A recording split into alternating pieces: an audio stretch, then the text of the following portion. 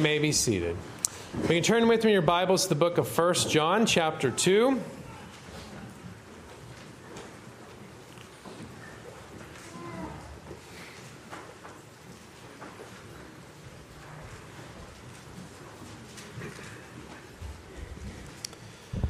First John chapter 2. We're going to look at verses 24 through 27 this morning, but we'll begin reading at verse 18 to set the context.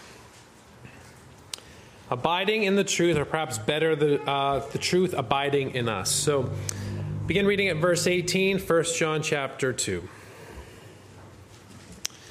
Little children, it is the last hour, and as you have heard, the Antichrist is coming. Even now many Antichrists have come, by which we know that it is the last hour. They went out from us, but they were not of us. For if they had been of us, they would have continued with us. But they went out that they might be made manifest that none of them were of us. But you have an anointing from the Holy One, and you know all things. I have not written to you because you do not know the truth, but because you know it, and that no lie is of the truth. Who is a liar but he who denies that Jesus is the Christ? He is Antichrist who denies the Father and the Son. Whoever denies the Son does not have the Father either. He who acknowledges the Son has the Father also. Therefore let that abide in you which you heard from the beginning. If what you heard from the beginning abides in you, you also will abide in the Son and in the Father. And this is the promise that he has promised us, eternal life. These things I've written to you concerning those who try to deceive you. But the anointing which you have received from him abides in you, and you do not need that anyone teach you.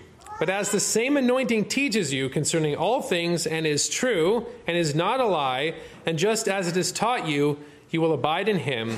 Amen. Well, let us pray. Oh, Lord our God, again, we are thankful for your word, and we are thankful for your teaching. Thank you for your truth. Thank you for the gospel that is proclaimed. And thank you that as your word goes forth, things really do happen. That you really do work in the hearts of your elect to save them, to save sinners. That you really do work in the hearts and lives of your redeemed to sanctify and strengthen. And so we ask today that you would be that we would be strengthened by your word, that you would strengthen and encourage and uplift and convict your people, that you would work by your power as the word goes forth. Thank you for that external means. But again, we're thankful for the internal working by the Holy Spirit. Thank you that the Holy Spirit is the one who effectually calls. He's also the one who effectually illuminates as well. And we ask that today that you would give us that spirit of wisdom and spirit of revelation to know your power, to know the truth, to know what we need to know, to grow in the knowledge of you, that you would send forth your Spirit to help us better understand what your word says. Thank you so much for your word. Thank you that you are the author of it. Thank you for the sum of the parts. Thank you for the heavenly matter that we get to study and learn. But we know that we need your Spirit to bear witness in our hearts concerning these things. And so we pray that your Spirit would work amongst us this day. So help us by your Spirit to understand. Help us by your Spirit to abide in the truth. Help us by your Spirit not to be deceived when there are threats, and there are many. And so help us to know that truth, we pray. Help us by your Spirit to glorify you now as we come and hear your word. Help us to be awake and attentive for what you have for us today. And we pray these things in the name of Christ. Amen. Amen. Well, last week I mentioned the importance of the creeds of the church. We talk a lot about creeds and confessions in our church. The creeds of the church teach us what must be believed. Confessions teach us what ought to be believed. And even within our confessions of faith, we confess the London Baptist Confession, Second London Baptist Confession. Even within that confession, there are things that must be believed. But the key creeds throughout the history of the church, there are four of them: the Apostles' Creed, the Nicene Creed, the Athanasian Creed, and the definition of Chalcedon. Again, these creeds teach us what must be believed concerning our Lord and Savior, Jesus Christ, concerning the Trinity. These all assert the importance of Christ and the work of Christ as well. Because you see, if you deny that Jesus is God, you deny the Father. And if you do not have the Father or the Son, you do not have eternal life. If you deny that Jesus is the Christ who saves, you also then deny salvation as well. And notice this is the problem that we see in 1 John. Even before the creeds are written, we see that the truth still mattered, even before it's formulated later on in the history of the church. How can we identify who Antichrist is? How can we identify one who is a threat to the church? Well, it's by knowing the truth, by knowing our God, by knowing our Christ. Because if we do not have the truth, then we do not have eternal life. And if we do not have eternal life, then we do not have any assurance at all. And remember, 1 John is all about assurance. 1 John is all about encouragement. 1 John is all about reminding the people of God where we can find our hope and our strength and our assurance. And that is in the Lord Jesus Christ. He writes that the believers might know they have eternal life against the threat of false teachers. And so he structures his letter much like a sermon. And so we see the epilogue in chapter 1, verses 1 through 4, that opening introduction. It's all founded upon the gospel, founded upon Jesus Christ and what he has done, founded upon the word of life, who is God, who then communicates life to his people, communicates in how we see the Father. It is through the one who is the Word. Then he goes on to give us several tests concerning how we can have assurance, how we walk in the light. And then he does drive to the point where he talks about what must be believed. That is, we must know what is right and true against the threat of those who teach what is not right and true, but teach what is wrong. So he gives an assurance by way of warning in verses 18 through 23, and he continues that assurance by way of warning, or part of that whole context, in verses 24 through 27. The same problem remains in verses 24 through 27. Deception by false teachers. The problem of false teaching. The problem of people who teach things that are inaccurate, and when they do so, it only brings a false assurance. And so we must be watchful against false teaching. We must be watchful against Antichrist. And the way in which we do that is by way of knowing the truth that we see in scriptures and then helpfully summarized in the church as God has worked throughout the centuries. Because falsehood only brings false assurance. And so in verses 24 through 27, John reminds his hearers to let the truth abide in them and to let the Spirit of God abide in them, to remain in the truth, to remain in the Spirit, or perhaps better, that they would abide in the truth and the Spirit in them. It's an encouragement by way of exhortation. Let the truth abide in you. And we'll look at this abiding in the truth or abiding in the Spirit under two headings this morning. First of all, we'll see the command to let us abide in the truth, verses 24 and 25. Let us abide in the truth in verses 24 and 25. And then secondly, we will see, let us remember that God abides in us, verses 26 and 27. Just to boil it down more simply, abiding in the truth and God abiding in us. So abiding in the truth, God abiding in us. So let's first look at let us abide in the truth in verses 24 and 25. And so we see abiding in the truth that we hear in verse 24a. And again, the context. John is saying that there are many antichrists who have now come. There's much anti-Christian teaching that has emerged even in the first century, and there's going to be many anti-Christian teachings throughout the centuries. And even these men denied the Trinity. These men denied what we call the hypostatic union. When we say hypostatic union, we just mean that in the one person of the Son, there are two natures, the union in the person. There's no mixture between the natures. There's no confusion of the natures, fully God and fully man. And so those things are all in view here in the book of 1 John. See how theology is important? See how Trinity is important? See how Christology is important? It's important when it comes to the assurance that we have in Christ Jesus. And so he says, therefore, after he says in verse 23, he who acknowledges the Son has the Father also. The truth of the Trinity, Father and Son, therefore, let that abide in you, which you have heard from the beginning. The idea of abiding. The idea of remaining, the idea of continuing in is prevalent throughout John's gospel and the book of 1 John. It is remaining in that sphere, not departing from that sphere in which one is in. You might not know this, or maybe you do. I'm not really a people person. I don't know why I became a pastor. I love people, but I need to be away from people to get rest and rejuvenation. So I like to be at home.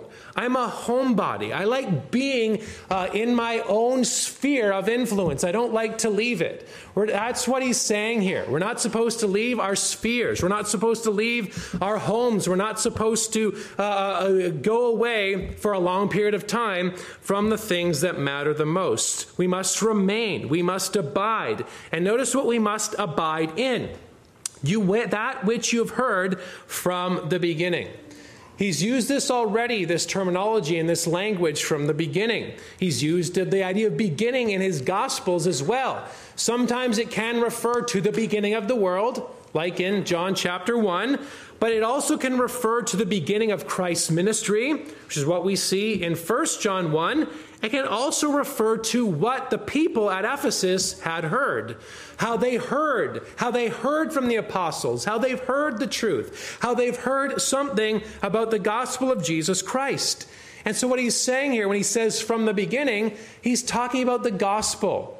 We preached to you the gospel. We were walking with Christ for 3 years. We saw the object of the gospel in action. This is what you must abide in. You must not depart from the gospel. You must remain in the gospel. You must continue in that sphere of that gospel. It's how we have communion. It's how we have fellowship. It's how we know we are redeemed. It is all because of the gospel of Jesus Christ. And so what he's doing in verses 24 through 27 is taking what he has said in the prologue in verses 1 through 4, and what he is then doing is applying it here in verses 24 through 27. As we saw the word of life, or he said we saw who is the word of life. We proclaim the word of life to you, and as we proclaim that word of life to you, that then brings communion with God. Now remember, the false teachers were saying we have communion with God, but it's a way not found in the gospel. It was a heretical way. It was a way that actually doesn't bring any communion with God. It was by special, subjective experience rather than the gospel, rather than Jesus Christ, rather than being found in him. And so he's highlighting here that things that are old are better than things that are new. What was handed down to you, what was spoken to you, is better than this novel idea that has come about by these false teachers. Antiquity is better than novelty.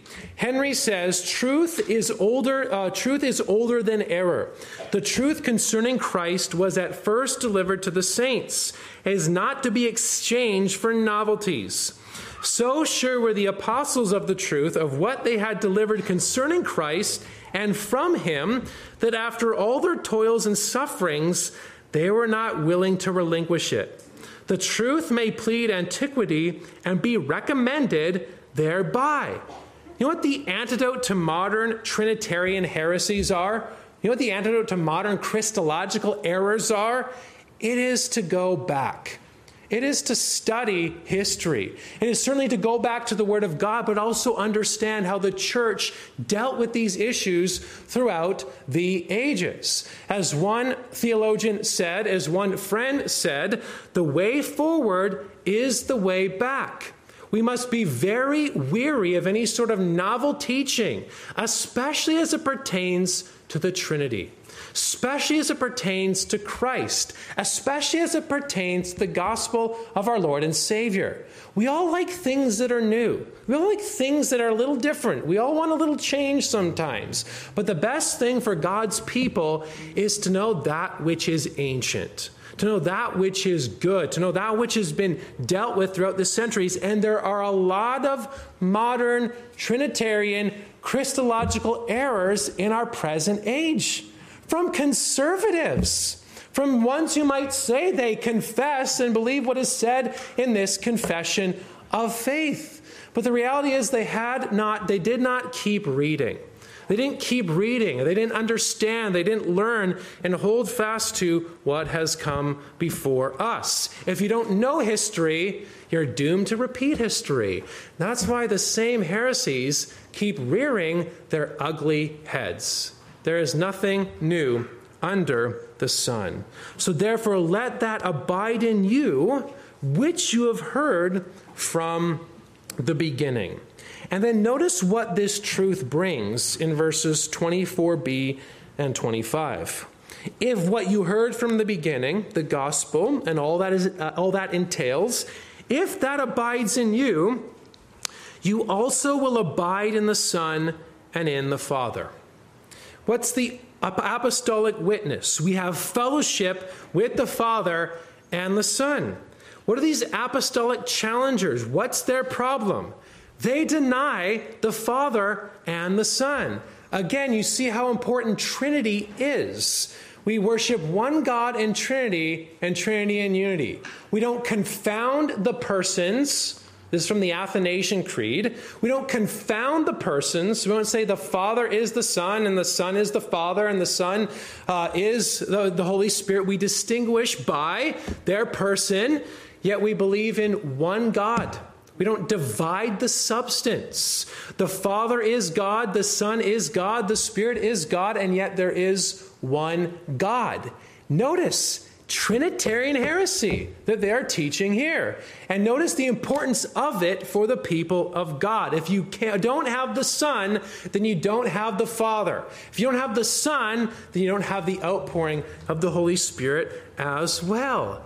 And the comforting thing is how we dwell with God, how we have communion with God. It is Trinitarian, and it is founded upon the truth.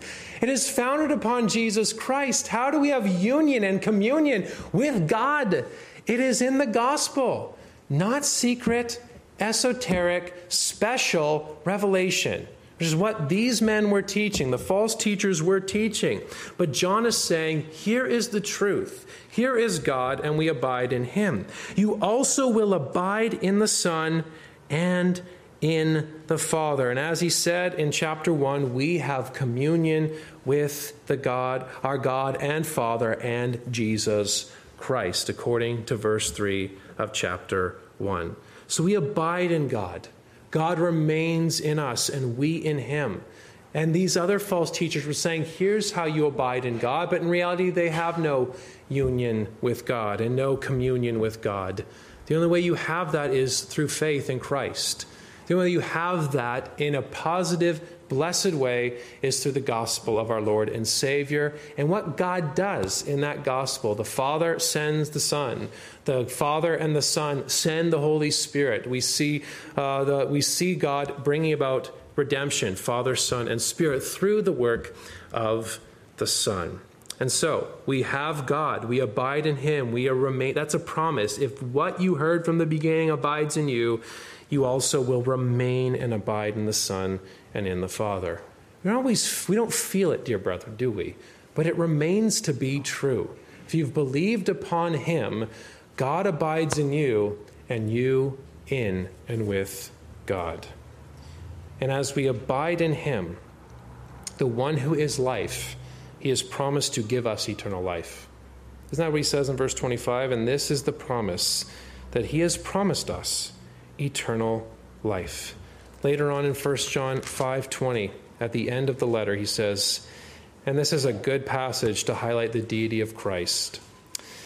And we know that the Son of God has come and has given us an understanding, that we may know him who is true, and we are in him who is true, in his Son, Jesus Christ. This, referring to Christ, is the true God and eternal life. What is eternal life? That they might know you, the one true God, and Jesus Christ, whom you have sent. And when we think about the idea of life, God has life in himself, doesn't he? He doesn't have any life derived from anything else. He has perfect, blessed life in himself. He is life itself. And then he created life, and he gives life. And all of life in this present created world is given because of him. As Paul says in Acts 17, we live and move and have our being. The only reason you are alive today is A, God made you. And the only reason you're still breathing today is because God is the one who sustains temporal life. Our life is derived from him, isn't it? God does not need any life from us, for he has life in himself. Yet he was pleased to make life. He was pleased to create. And then after that creation, namely man, decide to rebel against the good things that God has given to us. Notice how he sends the one who is the word of life. And that word of life then brings what? Eternal life for people that sought death. Adam sought death, and yet Christ came into this world. He was sent in his mission to die for wretched sinners like us, that we might have eternal life. And isn't that the promise for those who believe upon Jesus? You shall have eternal life. If you believe what is said in the scriptures is true, if you don't just, you might think about it, you might understand it, but you must believe and believe it to be true. That is what faith is, believing upon Christ, looking upon him, and if you believe upon him, you shall have eternal life. Because only God can bring eternal life. And this is the promise that we have as believers in Christ. We have blessed eternal life. And so what we ought to do because of this is let this truth abide in us. Let the truth of God abide in us. Let the scriptures abide in us. Let theology abide in us. I'm going to harp on theology once again here in just a moment, but we ought to appreciate the life-giving power of Scripture, dear brethren. When the word is read, something happens, doesn't it? When the word is preached, something happens. When God said, "Let there be light," it wasn't just mere words, but it brought an effect, didn't it? We saw his power by speaking. The same thing is true as when the word goes forth. God actually is working. He's either hardening the hearts of the reprobate or he's softening the hearts of the elect.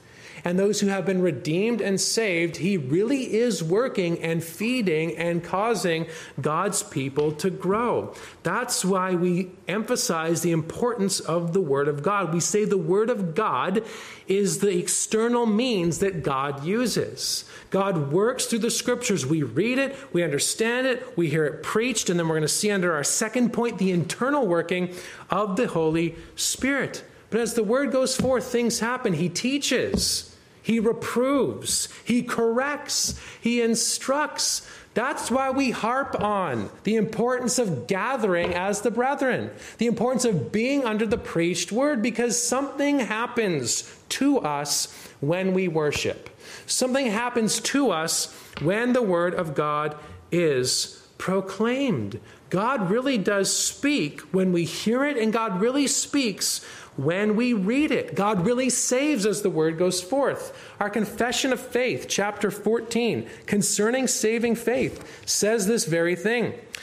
The grace of faith, whereby the elect are enabled to believe to the saving of their souls, is the work of the Spirit of Christ, the internal working in their hearts, and then is ordinarily wrought by the ministry of the word, internal and external.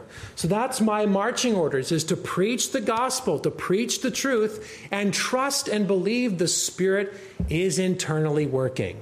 Trust and believe the Spirit is actually changing you and I as we hear his word preached. And we'll hopefully see that change in our lives, but God really works. And I love what William Whitaker says. He is a Protestant around the time of John Calvin, during the time just post or after the Reformation. He was an Anglican, but he was Protestant. He was Reformed in a lot of ways, and his disputation on Holy Scripture is fantastic. He talks about interpretation, talking about the order of, it's fantastic. And he says, reading, talks about what we do when we read it, and here's what happens, and here's how we are edified. He says, reading does, as it were, set the solid food at the lips. Meditation breaks down and chews it. What does it mean? What is he saying? What is God trying to convey to us? Prayer then gains relish, And contemplation is the very sweetness itself, which gives us pleasure and refreshment. That's what God's word is meant to drive us to. We read it, we think about it, we pray it over, and as we understand the object of our love, there's this sweetness as we consider our God all the more. Something happens when we read. I hope that happens for us. We live in a fallen world, and it doesn't happen all the time. It doesn't happen as often as we would like. Perhaps it's rarer than we would like. But the point is, God does work in the scriptures, and we would want to pray that for us as we read it, as we hear it, as we understand it, that it would gain a sweetness and refreshment and a pleasure as we hear it. We need the word, and we need the life-giving spirit and the life-giving word that God gives, because there are threats to the church, right? There are those who want to take that away. There are those who want to remove it, and so we must let the truth abide in us. Read God's word. Read good theology. If you don't have a lot of time, just read this over and over again. Just commit it to memory. Why don't you do that? That's a good idea too. I haven't done that, so I'm being hypocritical, but you should do it. So commit it to memory. That's a wonderful thing. But read it over and over and over again. Read good books as well. We don't have a lot of time, but read good books. Not bad books. Hopefully that's clear. Read good stuff. It's meant to encourage and uplift us. And brethren, read the creeds. The creeds are not meant to be, and the confession is not the final authority, and our confession even says that. We must recognize what men have confessed throughout the ages. We must recognize 2,000 years, is she still not the Spirit-changed community? Is she still not the Spirit-enlightened community? Does she still not have things to say throughout the ages? And has God not worked through her? And the reason I say that is because there is this view of no creed but the Bible. I say that in a very sarcastic way. I'm a sarcastic guy if you don't know me that much, but I can be sarcastic. It's probably because, I don't know why, some things bother me, but that's okay. No creed but the Bible drives me nuts. I'll just say that right away. You know why? It's hubris. It's arrogance. To never consider what generations past thought, to think we have figured it out, that's a one-way ticket to heresy. Amen. That's a one-way ticket to some sort of anti-Christian teaching. Again, I'm not saying that creeds and the confessions are above Scripture, but they help us understand Scripture. And they help us think through what God's Word says. And it is arrogance never to consider them. That's why, if I must confess, the newer commentators I'm going away from less and less. I like the old boys a little bit more because they understood this more. There's a richer theology. There's more precision in their understanding, and there's still a lot of heartwarming application because they understood and brought all these things together, especially as we're considering today the Word of God. They understood the external means that the Word is, but also understood that the internal working is vital and important, and perhaps more important as well. The Spirit works with the Word. And so our first point really was that external aspect, letting the truth abide in us. And our second point then moves then to the internal aspect, where we must let us remember that God abides in us. Verses 26 and 27. So on to our second point, let us remember that God abides in us. Verses 26 and 27. So again, this is that internal aspect he's going to draw out. But he does so in the context of threat. Verse 26. These men I have written to you, or these things I have written to you concerning those who try to deceive you. He writes concerning their joy. He writes they might know certain things. And he writes because there are those who try to deceive. Brethren, it is the last hour. And as I highlighted last time, it's been the last hour for the past 2,000 years. And one thing that characterizes the last hour are antichrists and anti-Christian teaching. And again, same heresies throughout the centuries, just different faces. It's because those different faces didn't read their history. And that's when the creeds were created. And when I say create, I don't mean creeds created the truth, but they go to Scripture to summarize the truth. They find the truth in Scripture and help us speak in a way that is right and good. And usually the creeds arose as people were forced to wrestle with issues, right? Here comes Arius, and he says there was a time when the sun was not. Well, how do we deal with that? Well, this is how we get the Nicene Creed, or the Creed of Nicaea, I guess, technically, and then moves on to be the Nicene Constantinople. I can't say it right. Constantinopolitan, I'm not saying it right, 381, that creed. But it's an amalgamation of those two creeds put together as they further define the Holy and Blessed Trinity. And the reason they do so is in the face of threats. But there are threats. And one tension that a pastor has, I want to encourage, I want to uplift, and if there's a true believer who needs a bit of conviction, I want to, give a little, kick if I need to. But then there's also those who are downright heretics and wolves. And what's interesting is you've heard the quote from Calvin where he says pastors must speak a certain way to the flock and a certain way to wolves. That comes from him commenting on these verses. And here's what he says. He says, when we hear that he wrote concerning seducers, we ought always to bear in mind that it is the duty of a good and diligent pastor not only to gather the flock, but also to drive away wolves. For what will it avail to proclaim the pure gospel if we connive at the impostures of Satan?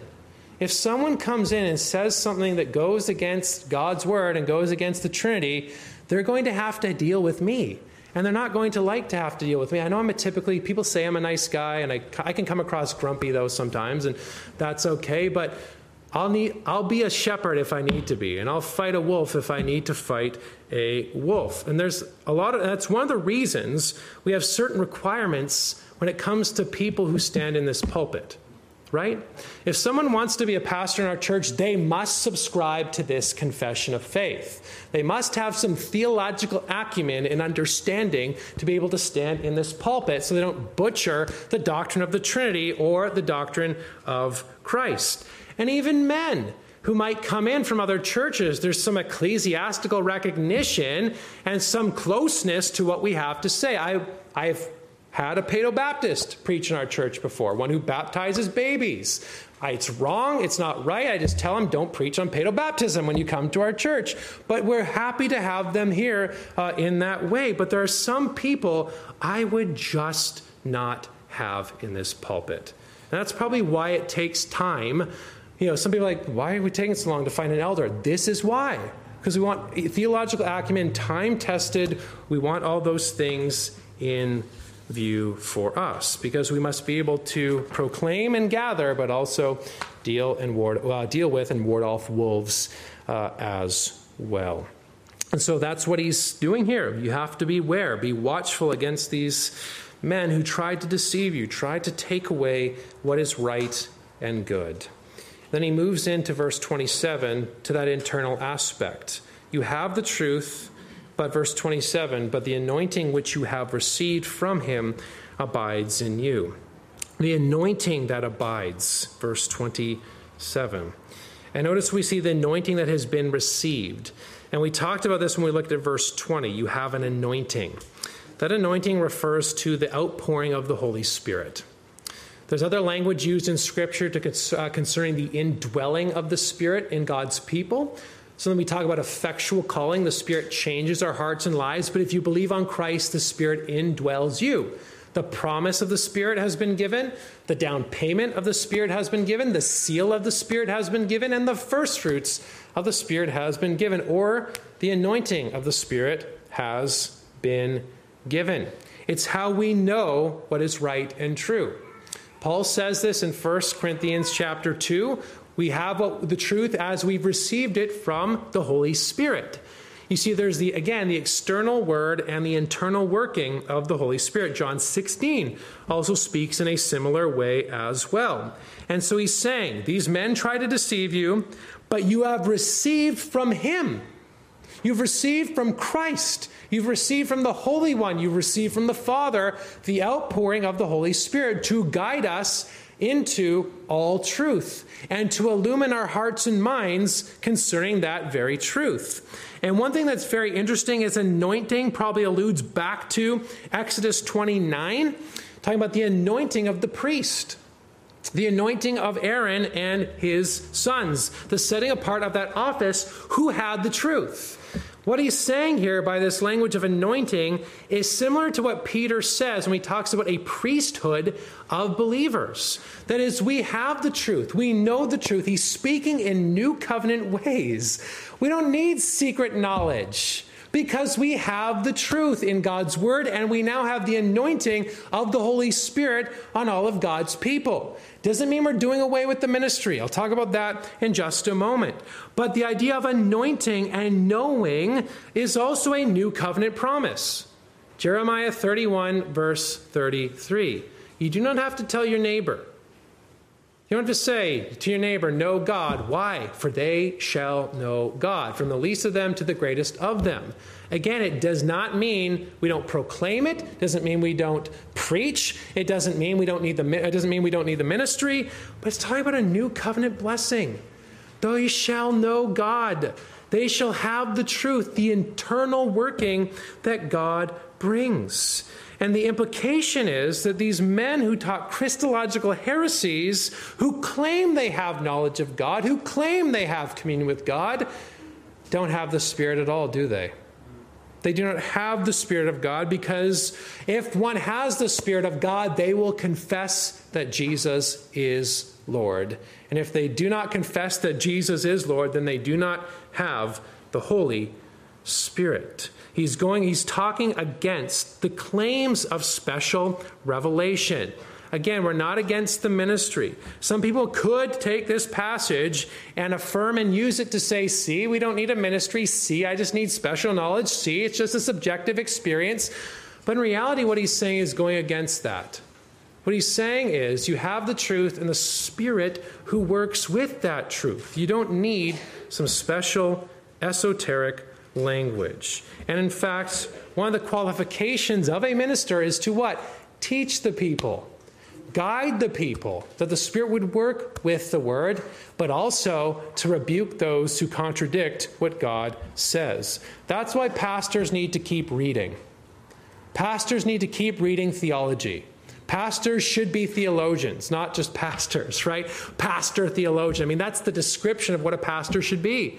We live in an anti-intellectual age, and I'm going to talk more about this tonight in the book of Hosea. But we live in an anti-intellectual age, and it has seeped into pastors. Pastors just don't know anything anymore. I'm sorry to say it like that. I'm trying to remedy that, and that's why I went to seminary and grow in all those things. But you need to keep reading. Pastors need to keep reading. You should keep reading too, but I should really keep reading because I'm supposed to guide and teach when it comes to the Word of God and the truth. If I stop reading, please fire me. I'm not kidding. If I stop reading and I stop growing, stop learning, please find somebody else to be your pastor, because that is not what a pastor, not the conduct or the proper diligence of pastor. He's going against diligence. He's not a diligent man who does not read. So,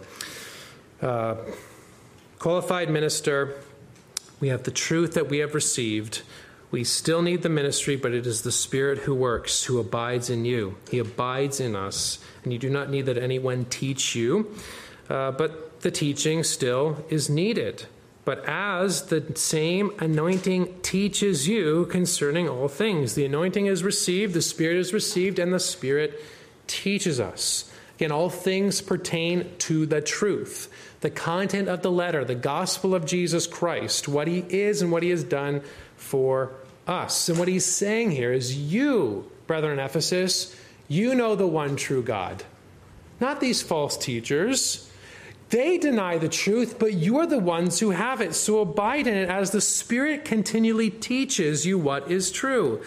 As he teaches you concerning all things and teaches you concerning all things and is true and is not a lie. And just as it is taught you, you will abide in him. So we have the Spirit. The Spirit teaches us, and the Spirit teaches us what is true. We are growing in our understanding. We are growing in our theology. Our Christian walk ought to be characterized by faith-seeking understanding. We ought to be transformed by the renewing of our minds, as Paul says in Romans chapter 12. That as we know the truth, We know what is pleasing to God. We believe it to be true, and then we know how we ought then to love our God. And we have the supernatural work of the Spirit to do that very thing. In fact, again, our confession, talking about Scripture, uses 1 John 2, verses 20 and 27 to highlight that need for the inner witness, that inner work of the Spirit. Chapter 1, paragraph 5, he talks about the beauty of Scripture, the testimony, the consent of all the parts. Scripture is the best book, whether you believe it or not. I mean, just the unity of it, how it's written, it's just fantastic, or at least you should think so. But then he goes on to say at the end of chapter 5, or they go on to say at the end of chapter 5, yet notwithstanding our full persuasion and assurance of the infallible truth and divine authority thereof is from the inward work of the Holy Spirit, bearing witness by and with the word in our hearts. That's how teaching works, doesn't it? There's an external word that is proclaimed, and then the Spirit then works internally, and the Spirit who abides in us teaches us and guides us into all truth. He guides us in the Word of God. Whitaker again says, the sum of our opinion is that the Scripture is autopistos, self-authenticating. That is, hath all its authority and credit from itself. Is to be acknowledged, is to be received, and not only because the church hath mind and commanded, but because it comes from God. We certainly know that it comes from God, not by the church, but by the Holy Ghost. And as we abide in Him, as we abide in the Word, as we abide in the truth taught by Scripture, Christ will abide in us. You will abide in Him. There's a couple promises He gives here. If you abide in the things you heard from the beginning, the Father and the Son, you will abide in the Son and in the Father. If you abide in the Holy Spirit, then you will abide in Him, namely Jesus Christ. And Jesus Christ teaches His people. He teaches us externally with the Word and working internally by the Holy Spirit. And so, brethren, because of this, let us not be deceived. Know the Word of God. Know the truth, and do not be deceived. Again, you don't have to read every book on heresies out there. Just know what is true. Know that Jesus is fully God and fully man. So if someone comes along and says Jesus is not God, you already know they're wrong. We only have so much time and only so much we can read. Read what is true. Read what is good. Let the truth of God abide in you. And let it abide through the Word, because we see that God really does work through that Word. It is that triune working of God that gives us what we need. The Holy Spirit effectually calls. The Holy Spirit actually does save and actually changes hearts and gives new life. I do believe that, as I've already said. I do believe salvation is a supernatural work, but again, my marching orders are to proclaim and give that external call. And the external call to those who do not believe or have not believed is to believe on the Lord Jesus Christ. And the promise is, if you believe upon the Lord Jesus Christ, you will be saved. Now, I believe that the Spirit works internally to save hearts, but the call remains the same. And if you're an unbeliever here today, believe upon the Lord Jesus Christ, and you shall be saved. The Spirit effectually calls His people. If you believe on Him, you shall have eternal life. Thankfully, brethren, the Holy Spirit also effectually illuminates. The prayer before the preaching is called the prayer of illumination, that we would understand God's Word more. We would understand what the Scriptures say, and we need the help of the Spirit to do so. Even when we read theology, we need the help of the Holy Spirit to do so, because we are studying divine matters. And Paul says something similar in Ephesians chapter 1, as he talks about the true knowledge of God. We've gone through it before in the book of Ephesians, but just a reminder. He prays for them, and what he prays for them is that the God of our Lord Jesus Christ, the Father of glory, may give to you the spirit of wisdom and revelation in the knowledge of Him, the eyes of your understanding being enlightened, that you may know what is the hope of His calling, what are the riches of the glory of His inheritance in the saints, and what is the exceeding greatness of His power towards us who believe, according to the working of his mighty power, which he worked in Christ Jesus when he raised him from the dead. Brethren, know more about your God. Know more about your God in the Word. Know more about your God by the Spirit, and live with your God as you know more about him. That's what God's Word brings. It is life-changing, it is illuminating, and it gives us the strength that we need to press on in this world, because we know what is right and good and true, and we know where our help and our strength comes from. Don't be deceived. Let the truth abide in you, and let the Spirit abide in you. Well, let us pray. Our gracious Heavenly Father, thank you for the great plan of redemption. Thank you for sending forth the Word, and thank you for the Word's work in his living and dying and rising again. Thank you for his ascension and current session, and thank you for the outpouring of the Holy Spirit.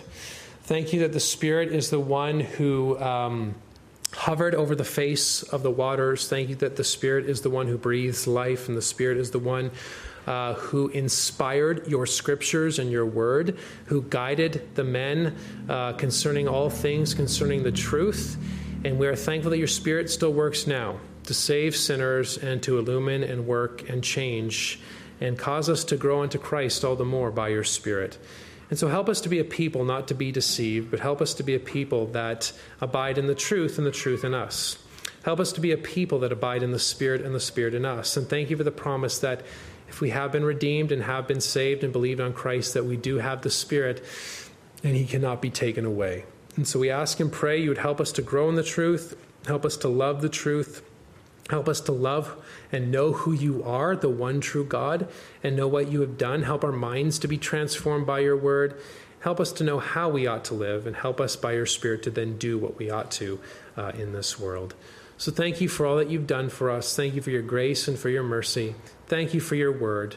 Help us to be a people who don't just have it upon our shelves, but actually read it, who pray through it, who meditate on it, and contemplate the blessings that are found in it. If there are any here today who do not know you, please save their souls by your Spirit. And we pray that you cause us all to grow in the grace and knowledge. And we pray that you be glorified in all things. And we pray these things in the name of Christ.